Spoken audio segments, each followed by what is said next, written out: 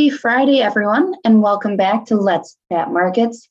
Looking at the September contracts, we have Class 3 milk, cheese, whey, and butter all experiencing some support this week, while non-fat dry milk prices moved within a pretty tight range. It was a quiet week altogether, both on the market and in the office, as so many dairy experts are in Idaho this week for the 2021 Idaho Milk Processors Association Annual Conference. The main areas of focus have been on the fact that milk is dropping off seasonally here in the US, and there's, of course, limited potential for herd sizes to grow in the near future, which has pretty much halted that trend to expand cow numbers throughout much of this pandemic. While contacts do mention that milk is readily available in some areas, there have been some spotty reports throughout the Midwest that there's been COVID outbreaks at certain balancing plants and processing plants that's created some issues. The industry also continues to experience some driver shortages.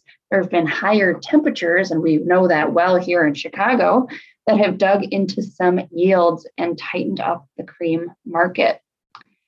This seasonal drop-off in milk should, ultimately translate into more cheesemakers consuming non-fat dry milk for fortifying needs over the near future. That's mostly focused around Midwestern milk chatter, but out west, of course, there still remains a focus on the exceptional drought conditions that may lead to eventually higher input costs. And very recently, thousands of California farmers were forced to cut water usage.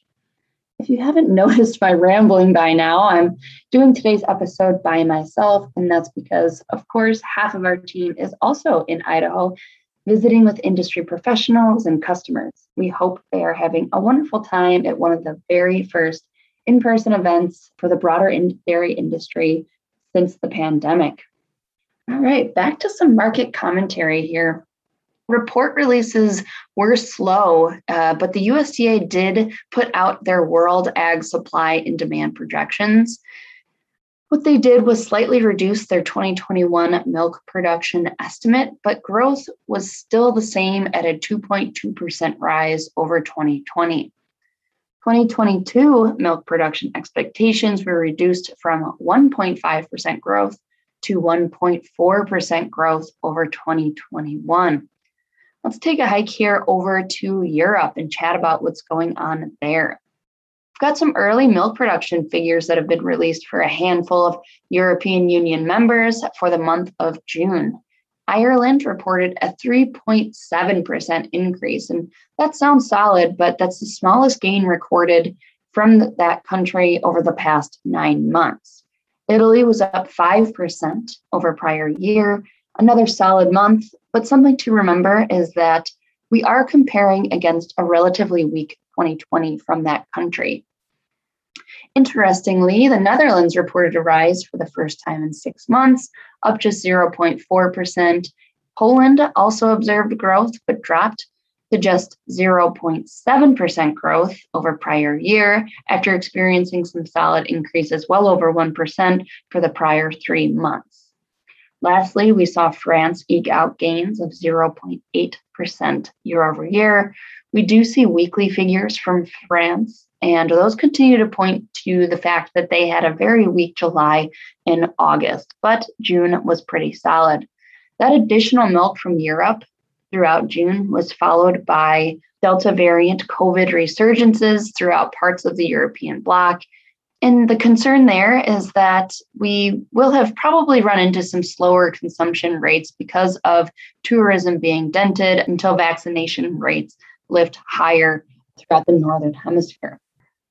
Looking toward the Southern Hemisphere, we saw Fonterra release their forecast volumes and starting prices for Global Dairy Trade event. And if you've been listening here, after a month of heavily reducing their offer volumes for milk powders and tightened up fat as well, they left volumes unchanged this week.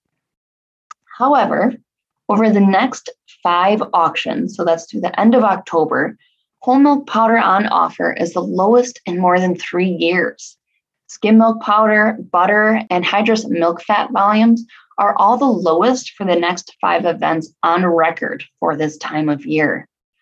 Nonetheless, NZX futures markets are pricing in a drop on almost every product except skim milk powder. Clearly, the market is not quite believing the narrative that's built in out of New Zealand just yet around strong demand and tight supplies. We are definitely looking forward to seeing how that shakes out next Tuesday.